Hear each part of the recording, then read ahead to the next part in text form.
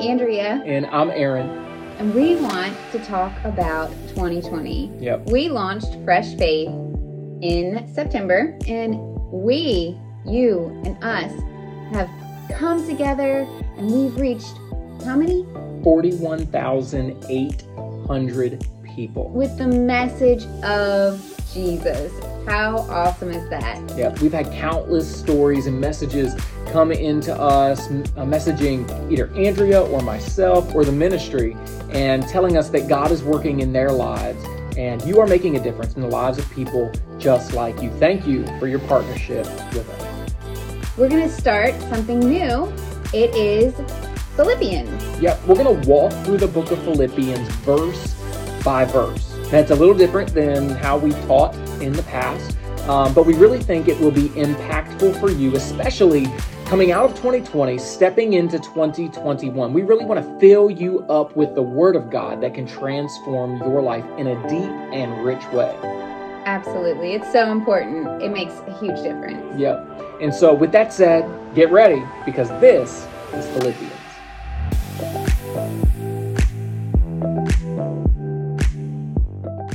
Hey, we are continuing in Philippians chapter 1, verse 12 today.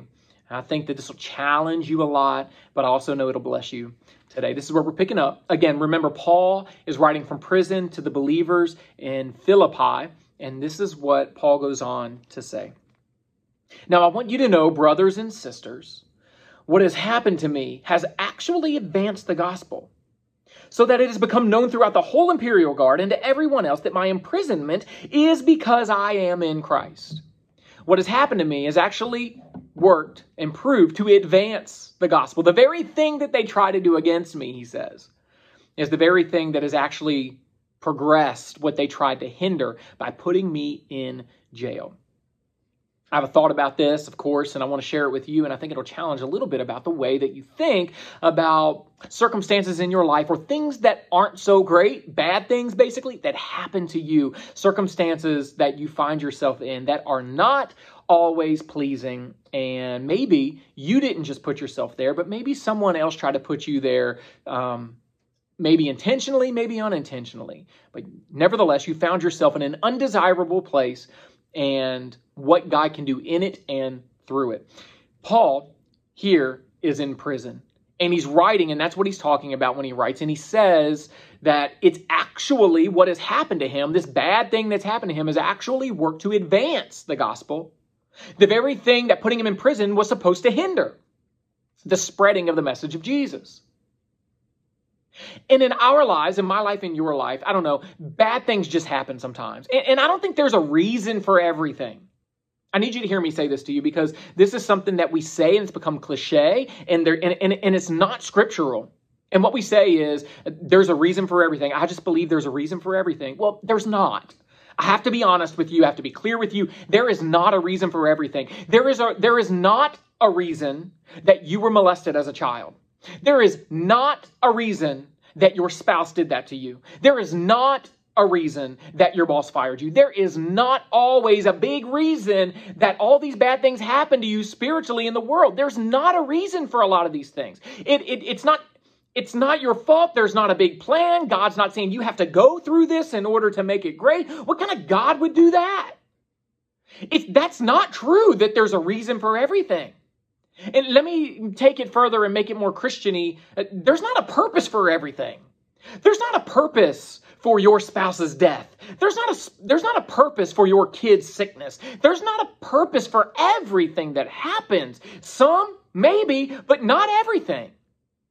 And I think sometimes we throw blame on God for a lot of things. Like, well, God's got a purpose. Well, God didn't cause that. Life caused that. Just the way the world turns caused that. And a lot of times we look to God for, well, God must have a plan. But I just don't think that's always true, that God caused this to happen because he had a plan. I just don't think that that's true. It's not scriptural. And we often take a cliche phrase that we think makes us or someone else feel better, and we try to throw it as a blanket statement on all the problems that we have or other people have. And although that's not true, I do want you to hear me say this, because this is equally true. Just as it's true that there is not a purpose for everything, there can always be a purpose from everything. God may not have caused it, but God can make something beautiful out of it. God may not have had a plan for that to happen, but he can make a plan from that to happen. God may not have caused all the bad things to happen in your life, but he can take the broken pieces and make something more beautiful out of it because of it. You can be better because of the crap you went through. God can take every broken piece and put it back together to make something beautiful out of your lives. And although there may not have been a reason for it, there can be a better reason from it. You can be a better you from it. God can get better glory from it. He may not have done it for it, but he can always do something from it if we give it to him. And Paul says, I was put in prison and God did something from it, and he has actually advanced the very message they tried to shut up and put down, which gives me another thing to say to you, that no one can shut up the truth of God that is within you to come out. People might make fun of what God has called you to do. People might push aside what God has called you to do. People might try to disqualify what God has called you to do. They can say everything under the sun. They can push it down. They can bury it. But when they try to bury it, it's like burying Jesus. And the last time they tried to bury him, 3 days later, he came back up, because the word of God is like a seed. Remember the parable Jesus said? It's like a seed. And when you try to bury a seed, it ends up blooming. So if they try to shut you down, just know you cannot bury the word of God that is within you. It will always rise up and go forward because it is unstoppable. And that's why it's important to do the will of God, the purpose of God, the word of God that he's given you, the thing he's put in your heart, because it's unstoppable when you jump in on his mission of what he's trying to do in the world. Well, Paul says that his imprisonment has actually caused the gospel to advance. And he explains it. He says, that it has become known throughout the whole imperial guard. See, they put me in prison, but now the same word of God that they tried to shut up in me and put in prison is now infecting the imperial guard. The very people who are trying to hold me hostage in here are the people that are being influenced by the very love and message and purpose of God that they tried to shut up in me. And then he says, not only the imperial guard, and to everyone else, that my imprisonment is because I am in Christ. Most of the brothers, verse 14, have gained confidence in the Lord from my imprisonment, and dare even more speak the word fearlessly. In other words, they thought, if we can take the leader of the modern Christian world, Paul, and we can put him in prison, not only will it shut him up, it'll scare all the other people who are following him and imitating him.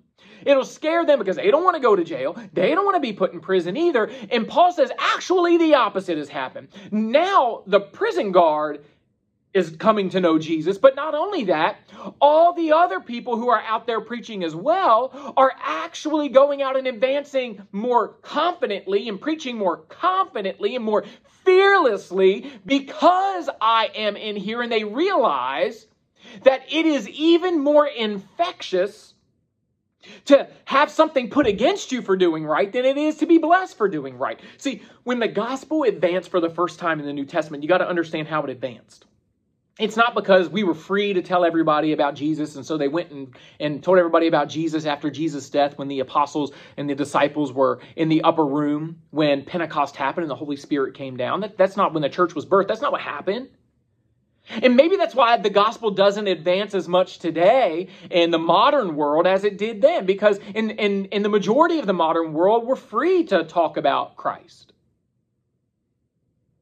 And in the first century, that was not so. They weren't free to talk about Christ. In fact, they were put in prison. And what happened was when that culture came against them and tried to suppress the gospel and put them in prison, all the people that were Jesus followers, they dispersed. We call it in theology or in the study of Scripture, we call it the Great Dispersion. And what happened, it was following Acts chapter 2, what happened was all these people who were believers scattered from Jerusalem. It started in Jerusalem, but then out of fear and out of trying to be in prison, they scattered, they ran. And when they ran, they took the gospel message with with them. And now instead of just in Jerusalem, it went through Macedonia, and it went through Europe, and it went through Greece, and it went all the way to Asia Minor, and it went to all these different places. In fact, Paul is a result, and this letter is a result of a church that was planted by Paul, who was infected by the gospel when he was going out chasing these Christians, trying to kill them for their faith, chasing them, not realizing he was actually advancing the gospel further and broader in the world by chasing them. And so here Paul is trying to say the same thing. He says this: when they tried to suppress it again, when they tried to come against it again, it gave everybody else more confidence to preach even more fearlessly. And that's the way it should be in your life, and that's the way it should be in my life too. That when something comes against us, instead of thinking that, well, we must be doing something wrong, everything's going against us. No. You need to understand that when you're about to do something great, there has to be great opposition. That the greater the opposition, the greater the purpose, the greater the opportunity that God has called us to. And if there is no opposition, it actually should raise a flag and make you wonder, am I doing anything right? Maybe I'm not doing what I should be doing, because if I'm really chasing after God, something should be pushing up against me, fighting against me. Even if it's within me. Because that old man should be trying to pull down the new man, because who I used to be should be fighting against who I am now becoming, because who I am becoming makes that old person in me uncomfortable and struggle. There's got to be some tension somewhere if we're really chasing after God, chasing after his call, doing his work in our lives. And here it goes on and says in verse 15, to be sure, some preach Christ out of envy and rivalry, but others out of goodwill. In other words, people trying to one-up Paul. He understands this. He says some people are preaching so they can become famous. They're just trying to preach so that because I'm in prison, this was their opportunity to be popular, and to their opportunity to be funded, and their opportunity to be taken in and thrown up on a pedestal. And we see this all the time in modern church world, where someone falls, and when they fall or mess up or something happens and someone else tries to step in and take over, and this is your opportunity, go, it's prime, or whatever it might be. And it's the same thing. And Paul says, it's been going on forever. He's like, look, some preach Christ out of envy and rivalry, but others preach him out of goodwill. They're just trying to be faithful. And these people who are preaching out of goodwill, they preach out of love, knowing that I'm appointed for the defense of the gospel. I'm the great defender of the gospel. Sometimes the gospel needs defending. And that's what Paul was calling to do. Say, no. This is how it is. And I think that's what he tries to set straight in the very beginning of his introduction when we talked about growing in love through knowledge and discernment. The gospel sometimes needs defending. That we have taken the gospel, or the gospel sometimes gets warped and has been taken to be exclusive. It's not for everybody. It's for this elite group. But that's not true. It's inclusive for everybody. God died for all. He gave Christ for all. For God so loved the world that he gave his only son. Whoever believes in him will not perish, but have eternal life. Because he didn't send his son into the world, John 3:17 says, to condemn the world, but that the world through him might be saved. It's not exclusive. It's inclusive. And we have sometimes had to defend that gospel because people have taken it hostage and tried to warp it. And that's just one example, but there are many different ways. Paul here is also defending the gospel in a different way. And he says, others proclaim Christ out of selfish ambition. You know these people. You know the people who get on these networks, and if you sow your $25,000 seed right now, God will give you that Lamborghini. He'll bless your life and you'll be healed of that disease when you sow this seed. But those who do not, like, what is that? Like, are you kidding me right now? Like, you're going to put a price tag on the gospel when God, through Jesus Christ, gave his life for you for free? And now, I'll stop. You understand what I'm saying. That some preach Christ. See, it was going on here, folks. They preach Christ out of selfish ambition, not sincerely, thinking they will cause me trouble in his imprisonment. They think that, some of them think that if they go out, check this out, that if they go out and preach about Jesus, that the people who put Paul in prison will get mad, be like, this isn't working. Now let's punish Paul. And so they're doing it to try to make Paul suffer. Anyway, he goes on and he says, well, what does it matter? The only that in every single way, in other words, no matter the motive of any of these people who are preaching about Jesus out there right now, no matter what it is, we know there's all kind of motives. But regardless, what does it matter? Only that in every way, whether from false motives that are true or whether Christ is proclaimed. In other words, whether their motives are good or whether their motives are bad, the one thing that matters is that Christ is being proclaimed. And in this I rejoice. Yes, and I will continue to rejoice because I know this will lead to my salvation through your prayers and help me from the Spirit of Jesus Christ. Hi, we want to say thank you from the bottom of our hearts for your financial giving to Fresh Faith thus far. Your financial partnership has helped us together reach over 40,000 people with the message of Jesus digitally and physically. If you have not yet partnered with us, it is time. 2021 is going to be such a year of difference.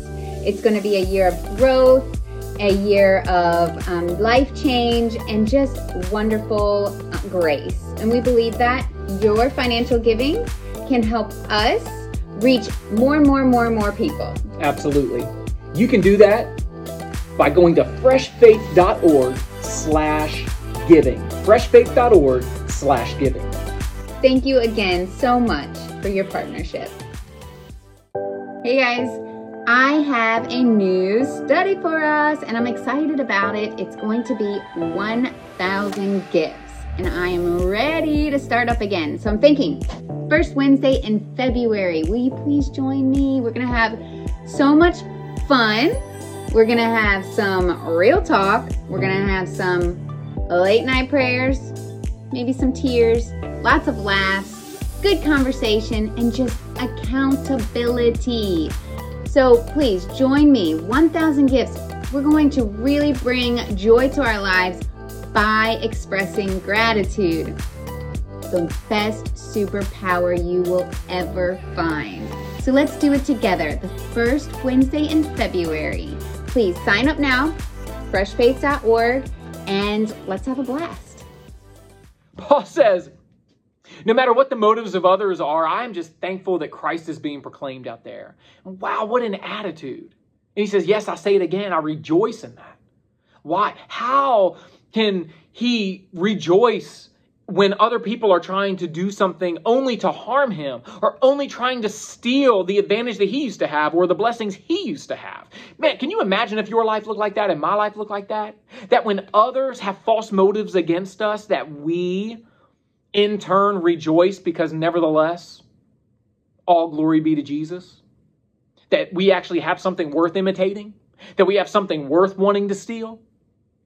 When Bill Gates was building Microsoft and he would write code all night long and he would write code all day. He would literally write code, eat, and sleep, and that's all he would do. When he was writing the code for Microsoft and all these things, he said oftentimes people would try to steal his work. And then he launched Microsoft and it was huge. And people started imitating Microsoft and trying to build other programs that would mimic it. And he said, look, instead of getting mad that other people are ripping off our product and selling it for cheaper or undercutting us, if they're going to steal something, we want to have the thing worth stealing. We want them knocking us off. We don't want them knocking somebody else off. We want people trying to knock Microsoft off because we want to be the best. That's what people are trying to imitate. That's what they're trying to knock off. That's what they're trying to sell. It says more about us. It says more about us than it does them. Even though we all know Apple's way better. It's just a great story of what, I'm just playing, but of what Bill Gates, the way that he thought that made him so successful. Because his attitude toward it was, nevertheless, we've got something worth imitating. And man, may that be the case in your life. That the way that you live is something worth stealing. No matter what others' motives may be. That it's worth imitating. It's worth knocking off. We often get mad. I've created a lot of different things digitally. I've created for years all kinds of different things in graphic world, like graphics and different things like that, or ideas of graphics as I was a graphic designer, and different logo types and things like that I really loved and put hard work into, different writings that I would do, or filming that I would do, or projects I would do. And I would see little pieces of my work in different areas. In my hometown, I was pastoring and I was creating some things and working on some things, and my nephews, they would go past another church, a particular church in the area, and that was close to their home, and they would go, and they would always tell me, they'd say, "Uncle A, this church over here, did you see that? They got this, and it's just like yours, or it's just like the work you did at Paul's church," or whatever it might be. They were always so mad that they were imitating things that we were doing. And it just reminds me of this, because I'm thankful that my work was worth imitating, that it was worth copying or doing. Now, I didn't always have that attitude in the middle of it, but I have that attitude about it now, because this gives me such clarity and that's just like silly little things about work, but what about your character? There are people that try to defame you, people that try to say things against you, people that try to take you down with wrong motives, or maybe they try to talk about you with right motives, and it doesn't matter what the motive is, nevertheless, is what is within you. Is it worth imitating? Are you worth imitating? Is Christ in you, the Christ that's in you, worth imitating?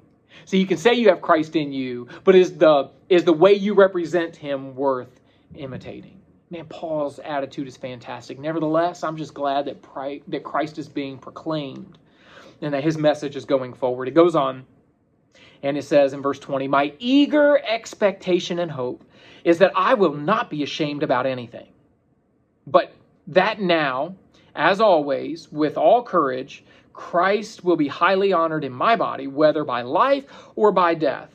That's some strong words right there. He said, I want to have nothing to be ashamed of in the end. And all that matters is that no matter what, I want to honor God in my body. In other words, I want to honor God in my life or in my death. No matter what, I want to honor God. I was reading a book, one of my favorite authors to read. His name is Erwin McManus. Erwin is a pastor of Mosaic Church in Los Angeles, California, that is actually now a global church and doing so well, a beautiful church, body of people that are creatives and innovators. And if you don't follow them, follow them. They're fantastic. He is a fantastic leader. They're a fantastic church. But he's one of my favorite authors, and he writes so uniquely. A lot of it because he speaks as he writes. I've heard him talk about his writing process. A lot of it has to do with dictation, and it's interesting, and you can see it and feel it. And he also doesn't allow the editor to change any of his words. I personally, as a writer, as an author, I love that. Now, that's not popular in the editing world because they want to sell a lot of books and they know what sells. However, as an owner of words and creator of words, I love that. And Erwin McManus is a master of words. He's a wordsmith. And one of the things he writes about in his book, The Last Arrow, and in that book, he's writing and he talks about how he found out that he was going to die. And when he found out he was going to die, he had already written the first sentence in his book. And the first sentence was, "Hey, let me tell you before anybody else tells you that I'm dying." And I think that when he wrote that sentence, he wrote it in a way of saying everyone's going to die one day. But then he found out he was dying, that he had cancer. And when he went back to finish this book, he went back to edit it and go through it and all of his stuff, it said, "Hey, let me be the first to tell you I'm dying." And it's such an interesting story because one of the phrases that he uses in the introductory of this book that he uses kind of almost as a basis for the book, it really spoke to my soul and changed the way that I think and the way that I live in some way. And he says this, he says, we often do things in the face of death.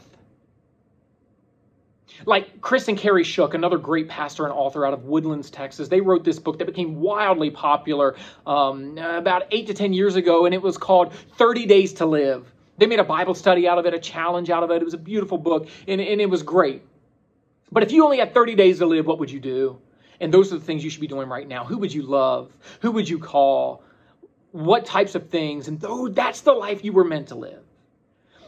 And Irvin McManus kind of, he approaches that, a concept, and then he says, but when you realize that you are dying, there's so much to do, there's so much to accomplish that you want to do these things and you want to live your best life. You want to glorify God, as Paul says here, in your body. And you want to be a reflection of God in the face of death, especially in the face of life. In other words, now it's not about doing it in the face of death, but in the face of life. In the face of knowing that I don't want to just do this because I'm dying. I want to do this because this is life in me and through me. I want to do it in the face of life. That life is to be lived, and this is how we live it to the fullest. Like Jesus said in John 10:10, I came that not just that you have life, but that you have it more abundantly, life to the fullest. How that we live to glorify Him, give it all out, live 120%, leave it all on the table with nothing left to give, not just in the face of death, but even in the face of life. And here, when Paul's writing, he says, I want to glorify God in my body. I want Jesus to be honored in my body, whether that is that I get out of here and I live and continue to preach, or whether even in my death that He's glorified. And I wonder if you and I can say the same thing. Maybe we're not facing life or death, but maybe we're facing something that hurts and something that's painful. Can we say, I just want Christ to be honored in my pain or in my healing? That I want Christ to be honored in my suffering or in my rejoicing? In my condemnation or my confirmation? In my demotion or my promotion? That whether I win or whether I lose, I just want Christ to be honored in all of it. And that is how you fully live, even in the midst of bad circumstances. Because now at this point, it doesn't matter whether you win or whether you lose, whether you're promoted or whether you're demoted, whether you have it all or whether you lose everything, whether you live or whether you die. When you live that way, then you win no matter what. Even in your losing, you win because you have glorified Christ. And that is when you get the best blessing of all, is when you live your life to bless others as a reflection of Jesus Christ. Because in your blessing of others, you in turn get blessed. In your reflection of Him, your joy is made full. So as you approach life today, as you approach life this week, as you approach life this month, this year, as you reflect on life last year, last decade, whether you win or whether you lose, know that your aim and your goal will always fulfill your life when it is that Christ is honored in you. Whether you win or whether you lose, keep your focus on Jesus. Thank you so much, Aaron, for that awesome message. Hopefully you were able to gain some insight from it and apply it to your lives. We just want to take a moment right now to talk about something very exciting coming in 2021. We want to partner with the local church to transform the world. And we want to create Bible study curriculum that's already in the works that is for every person in the church. The church studies it together. The pastor preaches sermons that are aligned with that Bible study curriculum. Groups meet and discuss that Bible study curriculum together. And there are also video sessions that go along with it. We want to equip the local church to grow in the same direction spiritually together, while also growing the church numerically together as we encourage participants on how to share their faith. And we believe it's going to make a huge difference in the world because it makes a difference in the local church as we come alongside and partner with your pastor. So how can you help? Prayer, partnership, and publicity. So please be in prayer for Fresh Faith. It is the most important work that you can do. And also, if you could partnership with us, if you could partner with us financially, if you can partner with us by giving the materials out that you have received thus far. And publicity, if you could share this on your social media, share it with your local pastor. Let them know what Fresh Faith is coming out with, curriculum for their churches to grow them, their congregants spiritually, and their church numerically.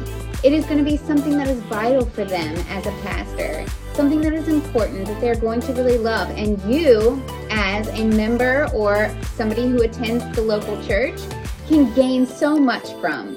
So you can check that out at freshfaith.org. Keep checking it out and knowing when it's going to be released so that you can talk with your local pastor and get the word out and the message out, and they can get these materials. Absolutely. Thank you so much. We want to pray with and for you today. We believe that prayer has the power to change absolutely everything. The Bible says that we can cast all of our care upon God because He cares for us. If you have a specific need you want us to pray for, please text us at 252-499-0128. Again, that's 252-499-0128. Let's pray together.